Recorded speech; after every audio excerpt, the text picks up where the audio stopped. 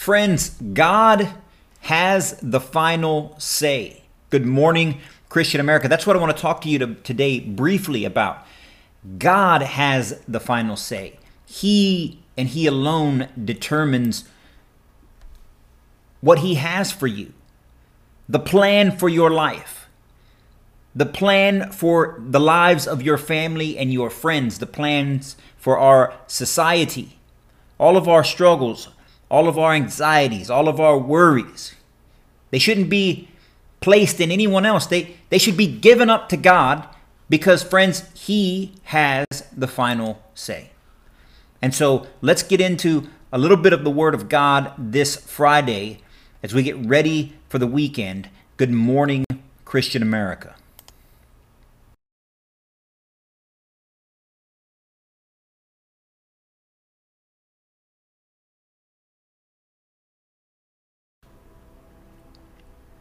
Okay, good morning, Christian America. Eddie here, as always, representing the Christian American revitalization effort.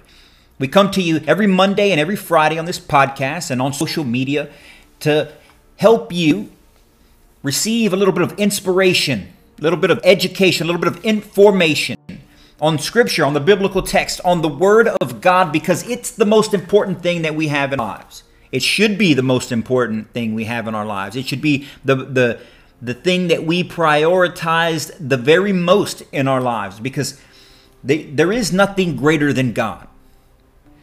And God is so great. He controls everything. He doesn't have days off. He doesn't leave us to our own devices unless we turn away from Him, unless we stop listening to Him, unless we stop seeking Him, unless we stop living for Him.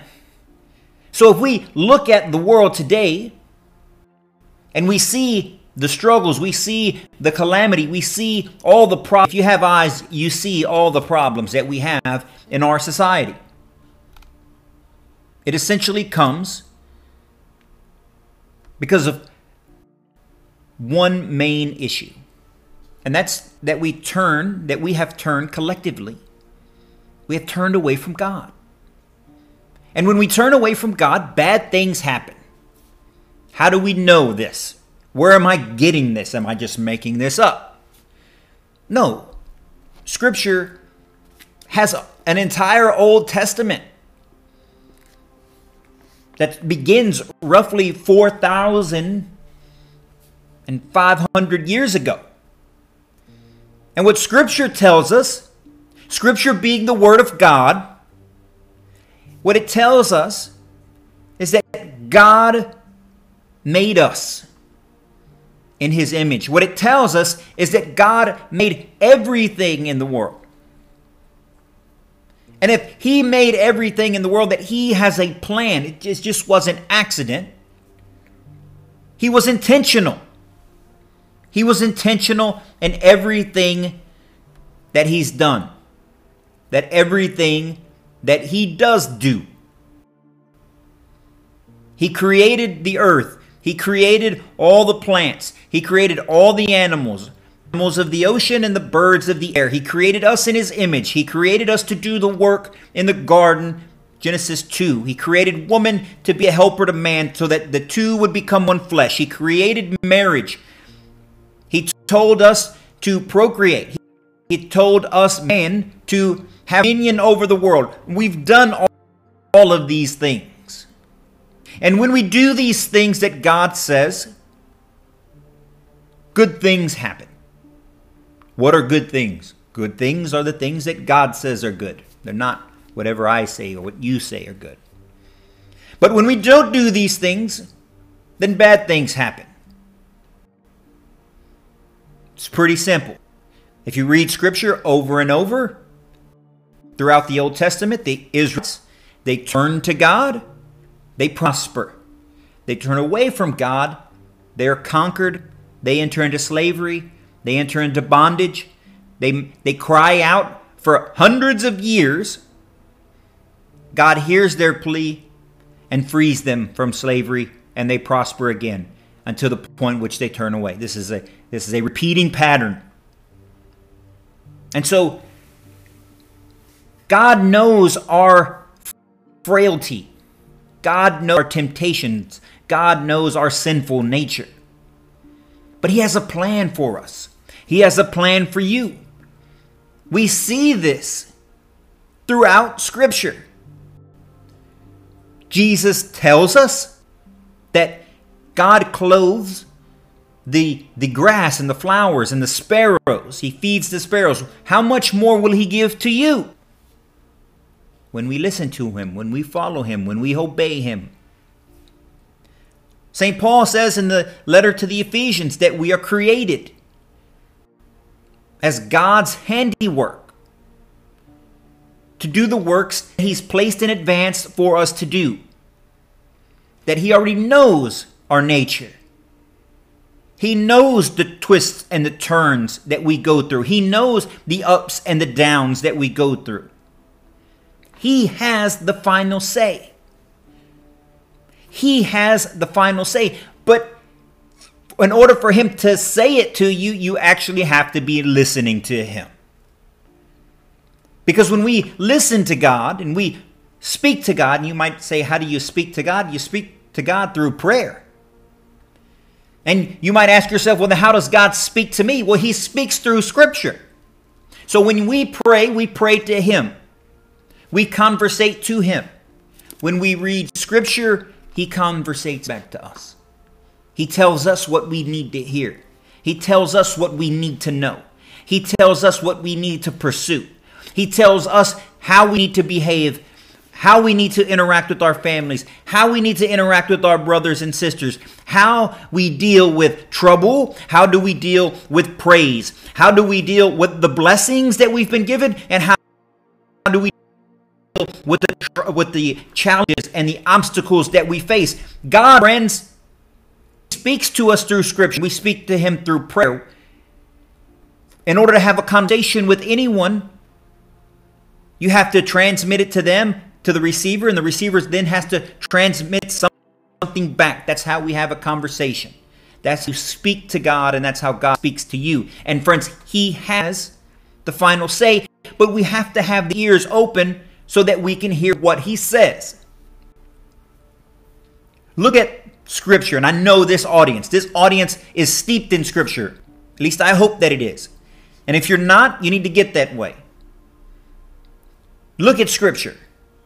When we obey God, when Abraham obeys God, he becomes the father of many nations.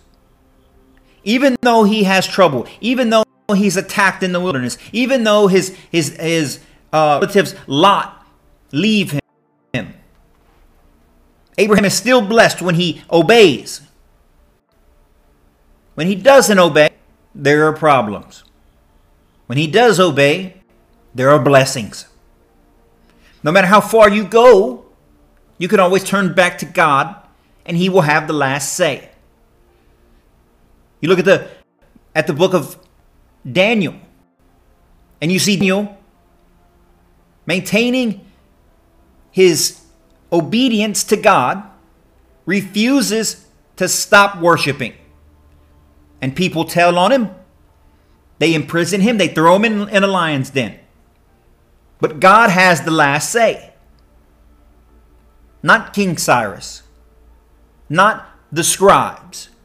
Not the people who want to see him dead, but God. And God saves him from the lions in the lion's den. Earlier in that same book, Shadrach, Meshach, and Abednego refuse to bow down to King Nebuchadnezzar. And the king gets upset and throws them into a fiery furnace. What happens? God delivers them. They come out unharmed. King Nebuchadnezzar didn't have the last say. The guards didn't have the last say. Matter of fact, one of the guards, because too close to the furnace, and furnace burned him up. But not Shadrach, Meshach, and Abednego. They kept faith, and God has the last say. Look at the difference between Peter, the rock of the church, and Judas. Both of them accompanying Christ for many years. Both of them hearing the same things. Both of them seeing the same things. Both fail the same night. Judas betrays Jesus to his enemies. Peter denies Jesus, denies even knowing him. Peter turns back to God. He repents. He asks for forgiveness. He maintains the faith. And he gets to see Jesus again. The risen Lord. He is the first one inside the tomb. Other people saw the stone rolled away to get Peter and John. John arrives first, but he waits on Peter. Peter's the first one to recognize that Jesus is no longer in the grave. The Holy Spirit comes upon Peter. He, after Pentecost, in the city, he testifies to the risen Lord. Even persecuted, even tried, he continues on the good fight because God has the last say. Look at what Judas did. He betrayed Jesus. He lost his faith and he hung himself. Friends, we face these decisions every day. When things don't go our way, through our own fault or through things that are not our own fault, it can be easy to turn away from God. It can be easy to be frustrated and angry and anxious and worried. When those temptations rear their head, can be tough sometimes to stay the course, to think that God doesn't care about me. God doesn't care about my children. God doesn't care about my family, care about my community. He doesn't care about this country. But that's not what Scripture tells us to do. If Saul would have done that, if Saul of Tarsus, the menace to the early church, the persecutor of Christians, if he would stayed on his path, death and eternal death would have surely found him. God has the last say. He gets the last word. Jesus shows up on the road to Damascus. He blinds him and he puts him in a little timeout for a couple days. It changes his world. He becomes the apostle. He becomes the writer of so many epistles in the New Testament. He becomes a teacher and a mentor to Luke, who writes one of the Gospels. He accompanies John Mark, who writes another Gospel. God has the last say if we have faith enough to withstand the world, to stop worrying, to stop being angry, to stop being doubtful, and put our trust in Jesus. Over and over, when Jesus is in the midst of his ministry, he tells his disciples, "You of little faith.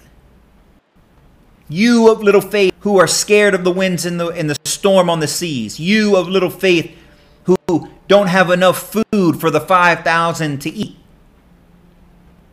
You of little faith." So much so that he even says the Roman soldier who has faith in Jesus, that his servant will be healed. Jesus says, "I have found no one with faith like you in all of Israel." And he's blessed. God has the last word. You're never too far gone. You're never too sick. You're never too corrupt. You're never too far away from him that his reach can't snatch you out and pull you back. But you got to be looking for him. You got to be listening for him. You got to be speaking to him. You got to get down on your knees. You have to clasp your hands. You have to look at the sky. You have to feel him in your heart. You must repent of the way that you're acting, the way you're speaking, the way you're thinking, the way you're treating people, how you're gossiping. And do your best to fulfill his commandments. And don't make excuses when you fall short, but accept the responsibility that you have failed and that he can save you, because he has the final say. He gets the last word. There's no such thing as 3 strikes and you're out. As long as you're living, as long as you're breathing, as long as there's air in your lungs, you can praise his name. You can repent of your sins. You can come back to life. Even if this world would ridicule you and make fun of you and ostracize you and marginalize you and call you names, call you unfit, none of that means anything to Christ. God controls the whole universe. He is the beginning and the end. He is from everlasting to everlasting. He's all-knowing. We must remember that as a community of believers in Christ, as people who put Christ at the center of their lives, or at least who try to put Christ at the center of their lives. We as a people who want to live righteously with him for eternity in heaven, we should be shouting from the mountaintops